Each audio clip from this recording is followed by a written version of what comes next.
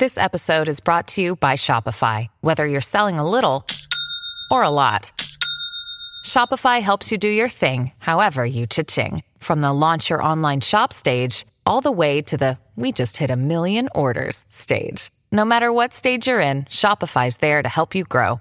Sign up for a $1 per month trial period at shopify.com/special offer, all lowercase. That's shopify.com/special offer. Me, but also you. The Pharaoh fast forwards his favorite foreign film, Powder Donut. Okay, what's my line? The only line I see here on the script is get options based on your budget with the Name Your Price tool from Progressive. Oh man, that's a tongue twister, huh? I'm sorry, I'm gonna need a few more minutes. Bulbous Walrus, the Bulbous Walrus. The Name Your Price tool, only from Progressive. The owl ran afoul of the comatose coxswain. Progressive Casualty Insurance Company and affiliates. Price and coverage match limited by state law.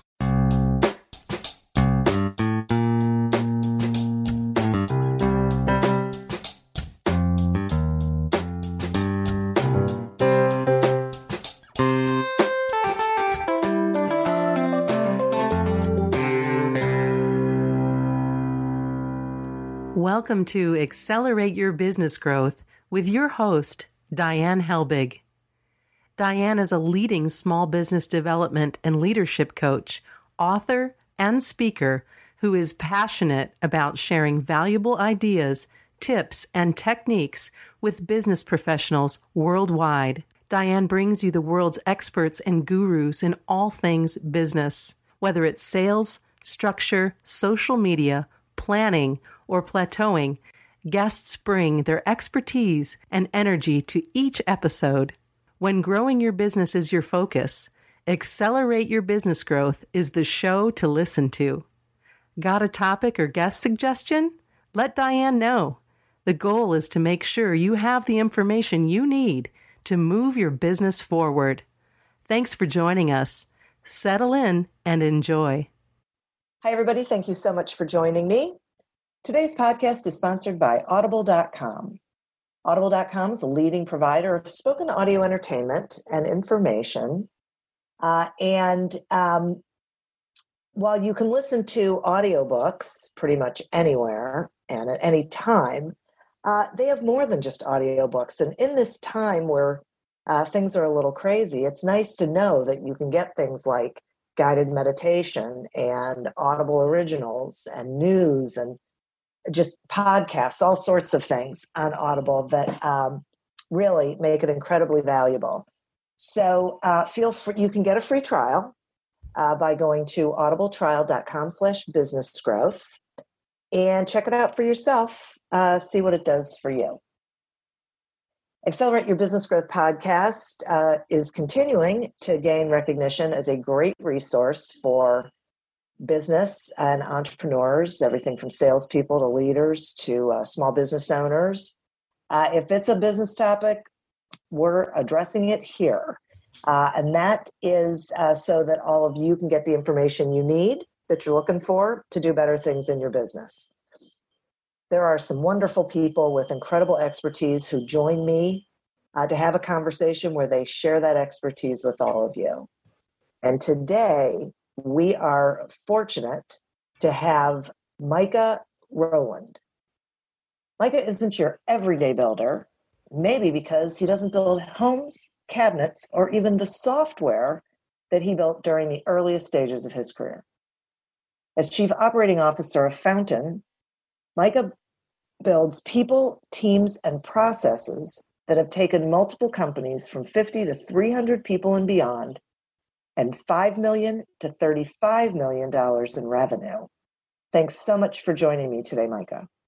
Thanks for having me.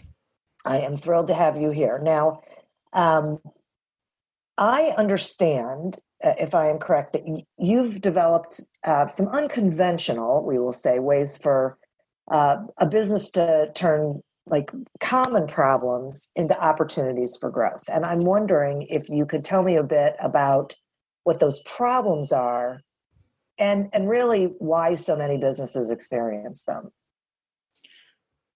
I'll try. I wouldn't say that I have necessarily developed my own ways, but I've learned from great managers and leaders that I've worked for in the past and I think that a lot of what I try to focus on in organizations that I'm part of or that I'm advising or working with is really about how to take the resources that are at the organization's disposal and get the most out of them. And so the first among these is usually the employee base or the team members. And I think it's a very common thing for managers, CEOs, leaders who are in tough situations to feel like they have to take the entire burden on themselves and to feel like they maybe are the only people capable of solving the problem. And I think the worst versions of this problem can actually turn into a CEO or a manager or a leader thinking that the folks in their team are not going to be able to contribute to solving the problem in a way that makes those very people disengaged and less likely to be helpful with the problem. And so what I spend a lot of my mental energy on as a manager is trying to think of the ways that I can get every person on the team engaged in problem solving such that we bring the absolute best of the creativity and the hard work and the talent and resources that people have to bear on what is in front of us. And so the key insight there is to see people as part of the solution, not part of the problem. I think oftentimes people who wind up in managerial and leadership roles are those who have been able in the past in their careers to see challenges, to see problems, and to understand them and dive into them and work towards a solution. And if you have somebody who is good at that as an individual contributor, then they're good at seeing things that other people miss that are contributing to the problem. So if you put that person in a leadership position, it's very easy for them to see the mistakes that those in their team make or things that they think are mistakes. And it's even easier for them to, whether willfully or not, to communicate to the team members in ways that make those team members think, oh gosh, this manager thinks I'm screwing something up, or thinks that I made a mistake, or thinks that this thing has happened that is negative for our organization was caused by me or was enabled by me. And so I think managers have to take great care in the way that they communicate with people. I can recall jokingly having told people in my teams in the past, if you're meeting with somebody who reports into you and you're talking about a problem that exists in their domain, you have to imagine any possible reason that might have caused that problem that isn't about a screw up from this person. Yeah. And the reason is, if you as the boss come into a conversation and you say or do things that tip off this team member to a predisposition that you may have to believe that they are the source of the problem, then you have started the conversation in a place that is adversarial. They're going to be on the defensive. They're going to be insecure, and you're not going to get the best out of them because they're only going to be looking to restore their sense of security. So I try really hard to help folks who work around me to find a feeling of security in the work that they do and in the relationship that they have with the organization and with me as their manager, or in some cases as somebody who reports to someone who's a peer, something like this. And the core reason for that is in progressively larger and more complex organizations, it's absolutely impossible for one person or even for a small subset of people to solve problems on their own. You've got to get the other team members involved in this process. And so if you, in all of the meetings and conversations and relationships that you have with your subordinates, subtly make them think that you think they are the problem or contributing to the problem, then you put them on their heels, and they're not going to be digging in with you and giving the best that they have to offer. So I think nothing in organizational leadership really matters in terms of the day-to-day more than helping folks in your organization understand that they're in a place of security where you trust them and where you're not going to think the worst of them, but you're going to think the best of them. Oftentimes, I think managers who, especially newer managers, again, who are used to getting things done through dint of their own personal strengths, have a really hard time with this because they think, oh man, this task that needs to be done, I'm watching this person do it, and I know that I could do it so much better than they could. And I know that I could do it so much better than they are doing it. And that's probably true for somebody who is a strong individual contributor in this area.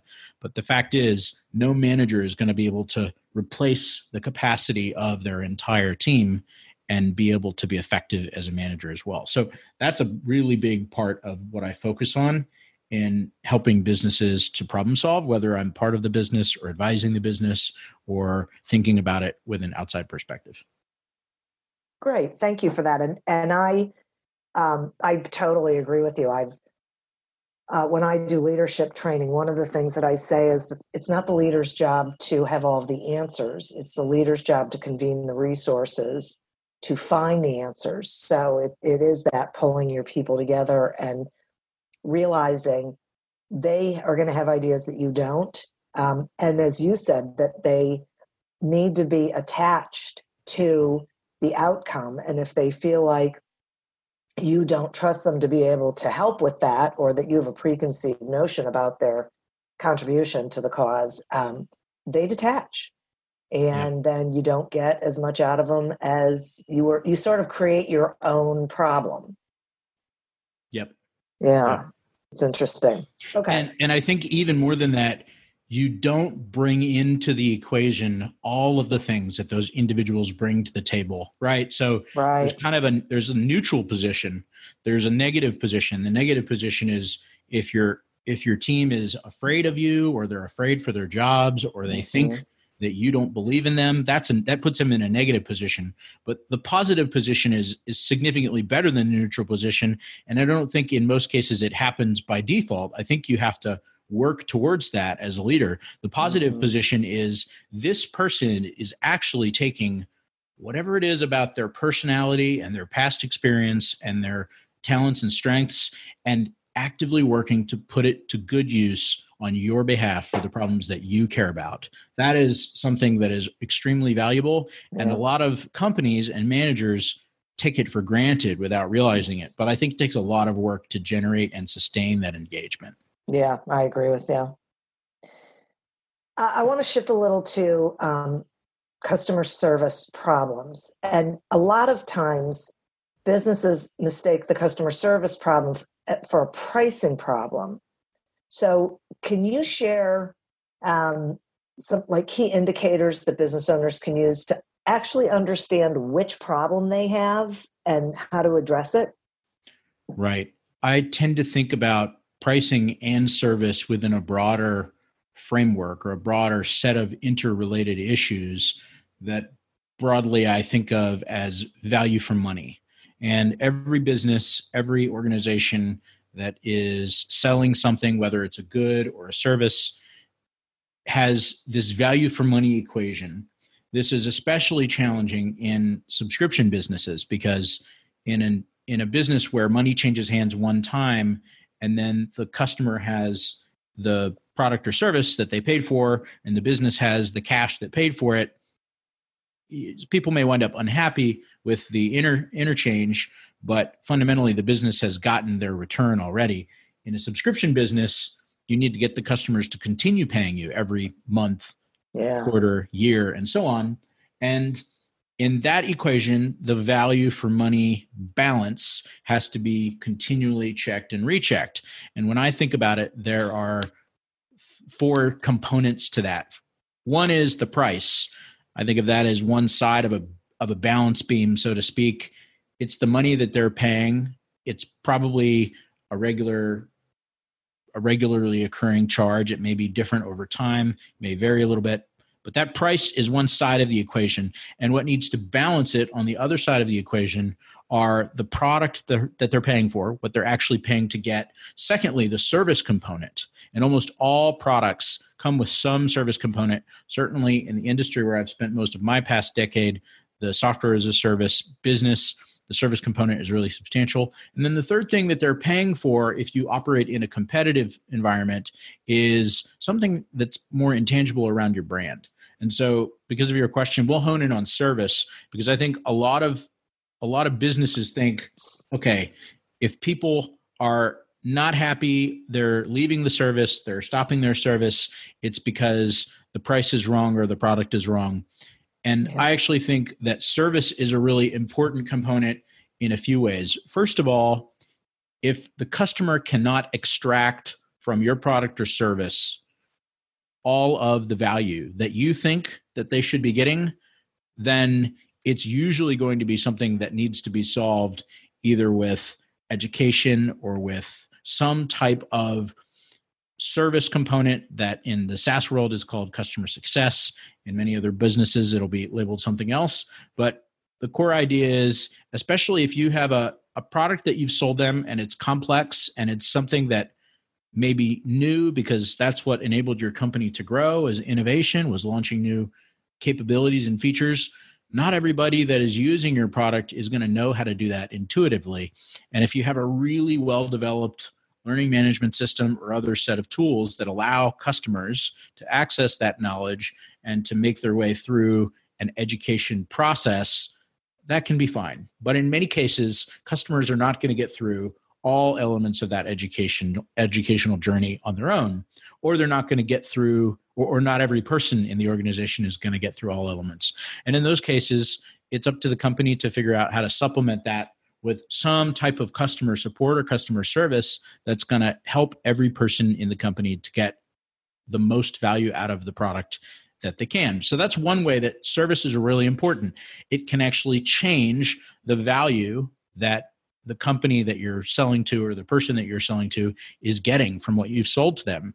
And that can, of course, counterbalance a price that at first glance seems too expensive because they weren't using everything that was part of the product, or maybe in some cases seems too expensive over time because you're raising the price or because the number of people in the organization that they want to use it expands and so forth. So that's one way. The second way is just the human touch that companies and people always value if they need to have help on something, whether it be something small or something much more complex.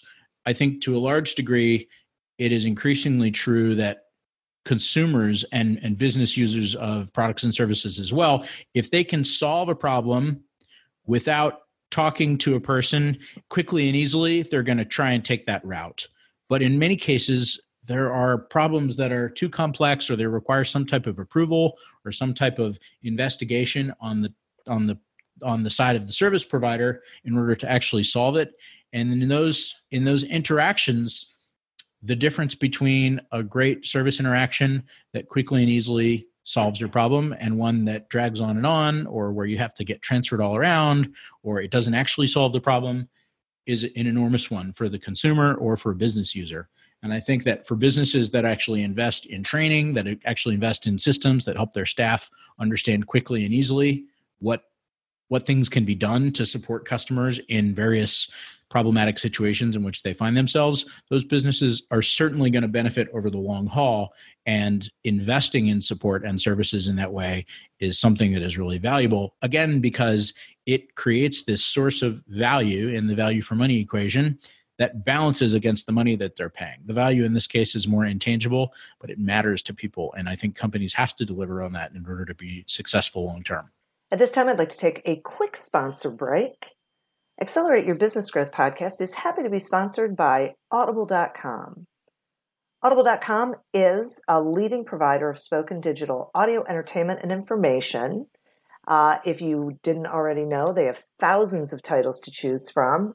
But not only that, they have podcasts, Audible originals, guided meditations, news, and they just have all sorts of things, man. If you can listen to it, pretty sure they've got it.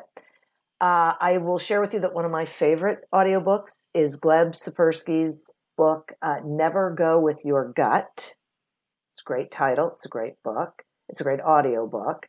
I personally, one of my favorite things is that I can listen to it anywhere and across devices. So I can listen to it in my car, and then when I go back into my house or office, I can pick up right where I left off, which I just think is totally cool. And I think you're going to as well.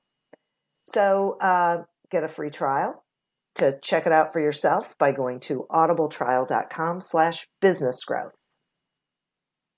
Today we are speaking with Micah Rowland about common problems and opportunities businesses have. Okay, now I have a rather direct question, and it is, why do you think it is that so many founders and executives think they're better leaders than they really are? It's a big question. There are lots of answers to that question.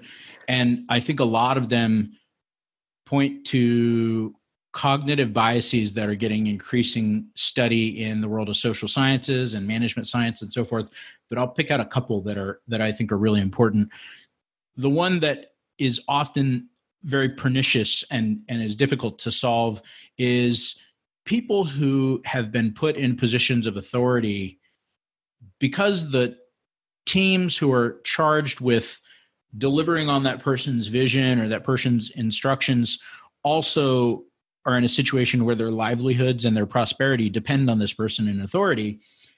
It's very hard for the subordinate team to be truly honest with the person who is at the top of the heap. And to the degree that that leader's personality feeds this problem, it makes it more difficult, right? So if that leader has a horrible temper, if that leader is known for making erratic decisions or decisions that to some other people in the team seem irrational, or can't be well explained, or aren't well communicated, or aren't well executed, then people working for that leader are going to be shy about honesty with respect to their leadership strengths and what makes them effective and things they could do to be better. So it is very difficult. I think one of the most difficult things in any organizational context is to give honest, straightforward feedback to your boss, because your boss is the person who can fire you and who is going to have a lot of influence on your career progression within that company. Oftentimes, your boss can even have influence on the career progression in the next company that you go to, because people are going to want to talk to them as a reference. And if your boss is somebody who thinks that they're good at something in particular, and you as the subordinate don't think they're so good at that, then it really comes down to whether or not they can hear the feedback that you've got to give without making it cost you in terms of their future relationship with you and the way that they perceive your performance and the way that they perceive your value within the organization. So that's a big one. It's hard for people to be honest with their bosses because, to be candid, a lot of bosses don't feel so safe to subordinates. Yeah. Even if they are safe, they may not feel safe. And I think it is also true that some of them are not safe. The second big area is biases that relate to fundamental attribution bias is what it's typically called, if I'm remembering the term correctly. We think about the histories that we have, and we tend, in the case of positive developments of successful outcomes, we tend to attribute the successes to our own skill and talent and hard work more than we attribute failures and shortcomings to our own failures and problems. And so if you have a company environment where, especially in an environment like Silicon Valley, where there's a lot of press that is paying attention to the biggest success stories, that is paying attention to the most successful founders, for people who found these companies, to the degree that they have successes in their past, it's very difficult for them not to attribute those successes to their own strengths and weaknesses. And that doesn't mean that they're not a key part of the success path. In, I think, all successful cases, entrepreneurs are a key part of the equation, if not the key part of the equation. But in the little details, which is to say, the way that this person's personality actually holds the company back from growing more quickly than it could have, or the way that this person's personality, to think about our earlier discussion around getting the most out of your team members, this person's personality has a huge impact on how people in the company show up day to day and the work that they do, the quality of the work that they do, which of course is going to have a big impact on the company or organization success going forward. And so the fundamental attribution bias is one that's really challenging. And if you think about what I said earlier about a boss's personality that impacts the way that they react to staff feedback, and you combine this with fundamental attribution bias, you got a dangerous combination of things. Because if that entrepreneur, and it's not always founders, it exists at every level in an organization, managers and so forth, if those people think that the reason the company has succeeded or is succeeding to the degree that it has succeeded is because they're good at X or Y or Z, then it's going to be much more difficult for somebody lower down the corporate ladder, so to speak, to contrast that narrative with something that comes out of their own experience. The third thing that I'll talk about is something that I think is particularly impactful in Silicon Valley companies, less so in larger, more established companies, which is in young companies that are full of young people, you oftentimes get a situation where many people are first-time leaders, first-time managers, and people who are first-time leaders and first-time managers have had less time to hone the craft of leadership and management, which makes them, getting back to the earlier point, probably a little bit less secure in their leadership. So it makes it harder for them to accept critical feedback. It makes it harder for them to understand what the different pattern that they could be applying to a given problem might actually be, because they haven't seen a lot of repetitions of these different problem types, because they haven't been in management or leadership for a long time. The second shortcoming that this creates over time is if you're in an environment and you're in a leadership role for the first time, and you're perhaps working for somebody, reporting into somebody who is in a leadership role that for them is the first opportunity they've had to lead at that level, it creates a cascading effect. If you have spent many, many years in a large company going through a sort of apprenticeship-driven model where you get to sit under the tutelage, so to speak, of more experienced, more senior leaders, watch how they do things in certain circumstances, watch how they navigate through problems that come up, uncertainties that come up, and then you have the opportunity in your first few experiences as a leader or manager to go to people like that and ask for advice, ask for help. You're far better equipped to be a good manager or a good leader.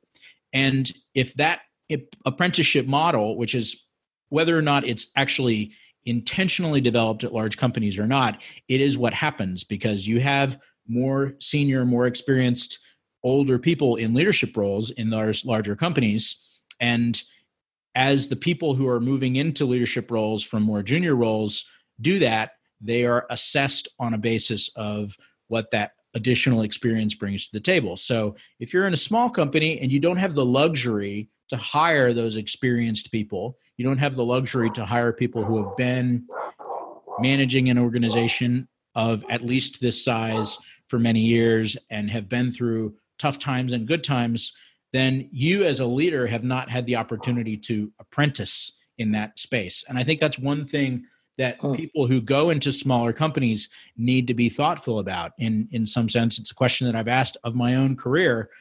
There have been times in the past where I've worked and reported into people who are much more experienced than me, decades older than me, and those have generally been very rich times of learning. And if I go into a situation where I'm reporting to somebody who doesn't have that experience, then it doesn't necessarily mean that that person's not a good boss or somebody good to work for, but it does mean that there's less opportunity for me to learn from those 10, 15, 20 years of accumulated experience that my boss brought to the table in prior roles. And so if the entire company is built in such a way that makes it difficult, or for whatever reason, it hasn't happened that you have those experienced people in leadership roles, you miss out on what that apprenticeship model has to offer to people who are looking to learn the craft and the business of leadership and organizational management. Okay. So can a company like diagnose that? And then are there things they can do to improve the self-awareness of the leadership team? Sure. I think there are lots of ways that companies can can do this. I mean, I'm a big fan of a book called The Five Dysfunctions. I'm forgetting the exact name, but the author's name is Patrick Lencioni. The Five Dysfunctions of a Team, I think, is the name of the book. And this is a book that in a few of the organizations I've worked for, we've really tried to follow the advice. And fundamentally, it gets back to these same questions of, do people in your organization feel secure enough that they can hear difficult to hear things about their professional capabilities or lack thereof? And so I think for somebody who is overseeing an organization and who's charged with building a leadership team and developing that leadership team broadly over the course of some period of time, really what you have to do is you have to make sure that everybody on that team is secure enough in their role that you can give them hard feedback, that their peers can give them hard feedback, and that their subordinates can give them hard feedback. I think that's the fundamental basis that is required in order for teams to change and improve their self-awareness is security. People don't feel secure. Even if they are self-aware, they're not going to allow you to weigh in with things that make them look bad or feel bad because they're afraid. And if you have that security, then it's about finding people who can look at others around them, whether it be their boss, their peers, their subordinates, and who can thoughtfully diagnose things that are not playing out the way that you'd hoped they would play out. So I think the only thing worse than no diagnosis is the wrong diagnosis. If you think that this business unit or this business team or this company or this section of a team's work is not reaching the desired objectives because of a particular thing that is happening, and it turns out that the root cause is something else, then you might try to enact a solution that is actually going to damage things and to make the situation worse rather than fix it. And so I think this is a really important topic for leadership teams today, because it's very easy for people to say, oh, I don't like finger pointing. I don't like finger pointing either, but I do want to understand what the root causes of problems that occur are. And sometimes, not always, but sometimes root causes of business problems and organizational problems that crop up are going to be related to shortcomings in the team, whether it's a personality foible or flaw, or it's something that is related to somebody's work ethic, or it's something that's related to somebody's skill that could be fixed with training or cultivation over time, or even it's something that's related to somebody's engagement that is linked to their personal life. We're all people. We all have personal lives that are going outside of work. And so having people be secure, and then having people who are good at diagnosing and communicating. That's the third part, is once you've diagnosed in a thoughtful and oftentimes a quantitatively enabled way, or quantitatively backed up way with numbers and statistics to tell you which parts of the org are not working well and help you understand why that might be the case, then you have to be able to communicate that diagnosis and craft a solution to the people who are going to be part of the solution. And so again, if you have a team that has members that don't feel secure, they may not be open to that part of the solution because it's a threat to them. By the same token, if people are secure and you've diagnosed the problem really well and you have a solution in mind that is targeted at that diagnosis, then generally speaking, people are going to be open to enacting or to being part of enacting that solution, because that's going to make them more successful in their job. And most people that I know, most people in the business world today, they are interested in getting better at their job. They are interested in growth and development. It's very rare that I see somebody who isn't interested in that. And even in the rare cases that it does happen, usually it's a temporary scenario that links to something going on in their life that makes them care less right now about work than they do about something else. So I think number one, security, building an environment where people feel safe and people know that even if they make mistakes or their flaws are exposed in the public light, not that you would do that intentionally, but if that does happen, where they're not going to be exposed to huge downside because of it. Number two, good diagnosis and understanding which root causes lead to which problems.